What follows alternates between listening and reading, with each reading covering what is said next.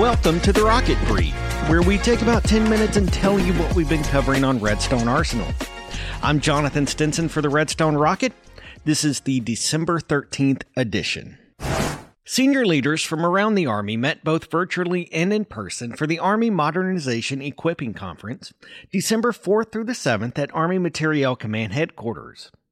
The AMEC is held semi-annually and brought together leadership from the four major Army commands and headquarters to synchronize equipment, distributions, and displacements in line with Army priorities and regionally aligned readiness and modernization model phases to achieve cohesion throughout the Army. We've been busy supporting allies and partners in multiple theaters, and that's impacting the Army's equipping decisions and enterprise, Lieutenant General Chris Mohan, AMC Deputy Commander, said. Lieutenant Colonel Charles Lehman received the Meritorious Service Medal from Garrison Commander Colonel Brian Cozine during his retirement ceremony at Bicentennial Chapel last week after 30 years of service. Lehman served as the garrison chaplain. About a month remains in Redstone Arsenal's 2023 combined federal campaign, which has a fundraising goal of $1 million. As of Friday, Redstone had raised just over $500,000 according to organizers. More than 5,000 local, national, and international charities participate in the campaign. Each organization on the installation has a CFC coordinator who people can reach out to for more information. They can also find information on cfcgive.org. Redstone Arsenal is adjusting its childcare fees to reduce the financial burden for service members and lower-income families. The changes are part of a DoD-wide fee structure change effective January 1st, 2024. Adjustments include a reduction in the number of fee categories from 14 to 11 and modifies the total family income category so the highest income group is $160,001 and above. At Redstone Arsenal, this means additional families will now fall into categories 1 through 7, with a total family income less than $115,000. All patrons in those categories, about 30% of Redstone childcare customers, will see a reduction in fees, according to Sherry Kane, Redstone Arsenal Child and Youth Services Program Operations Specialist. Families in categories 8 through 11 will see monthly increases between $6 and $65, and those in category 11 with a total family income over $160,001 will pay $134 more per month. Families who are not DoD related, for example those employed by the FBI, ATF, NASA, or contractors, fall into a category called Specialized Space Available.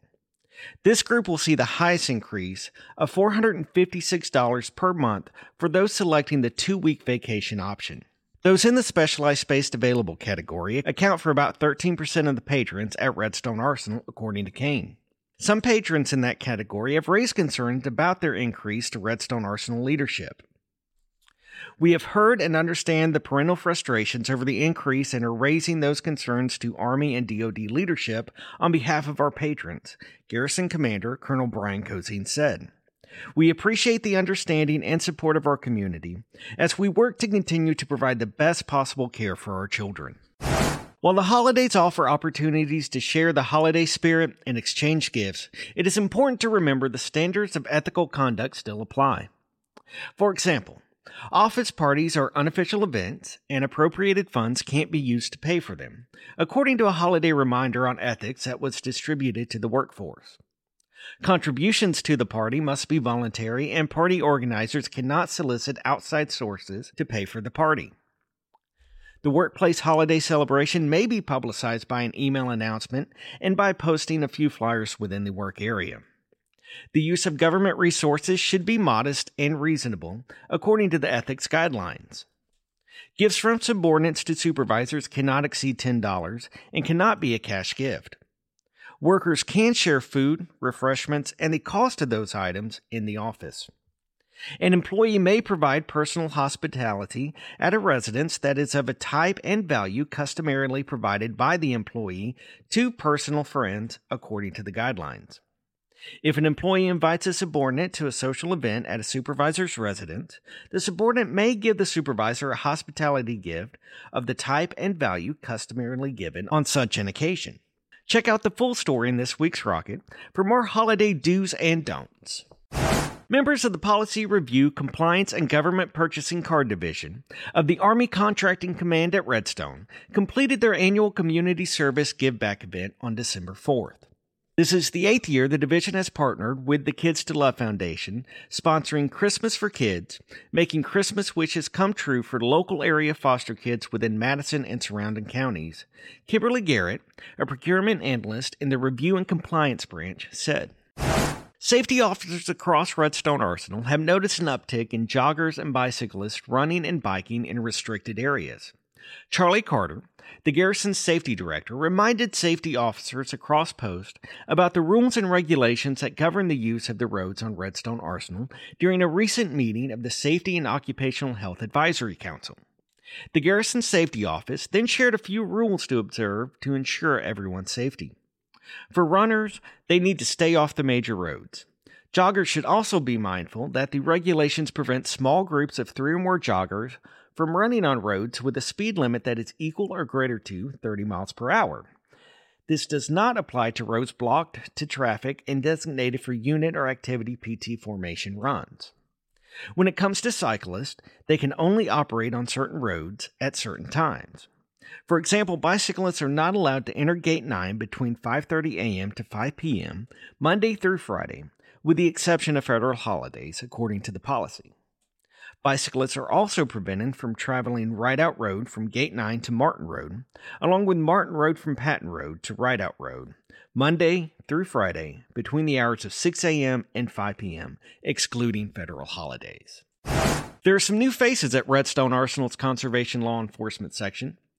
Aaron Hansen is the interim Conservation Law Enforcement Officer in charge, as longtime head CLE officer Kelly Smith is pending retirement from government service. And Tristan Borostowski is the new Conservation Law Enforcement Officer. Hansen, who came on board with his role on November 11th, served in the Army from 2000 to 2008. He's originally from Jacksonville Beach, Florida, and he joined the Redstone Police Department in 2010. He's been a K-9 officer for 10 years and has been a suspect apprehension sergeant and shift supervisor for 4 years. Borostowski, who is from Peru, Illinois, is a newcomer to the installation.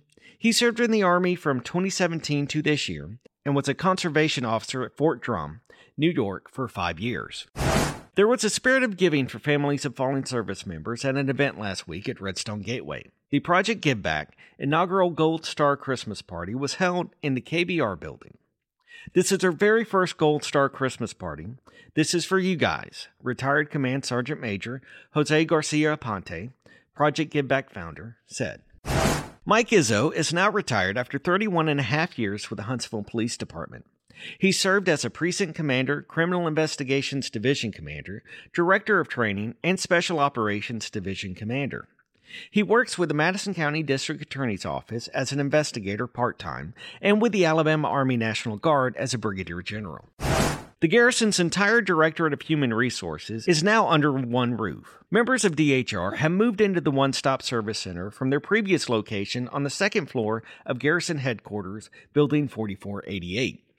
Linda Mosley, the Garrison Director of Human Resources, said this change of venue will provide ease of access for customers. Navy Fireman Second Class Ralph Curtis Battles was serving aboard the USS Oklahoma when the naval base Pearl Harbor was attacked by Japanese forces on December 7, 1941. 80 years later, in August of 2021, his skeletal remains arrived on a Southwest Airlines flight to Birmingham Airport, where about 15 to 20 family members were gathered waiting for the plane's arrival.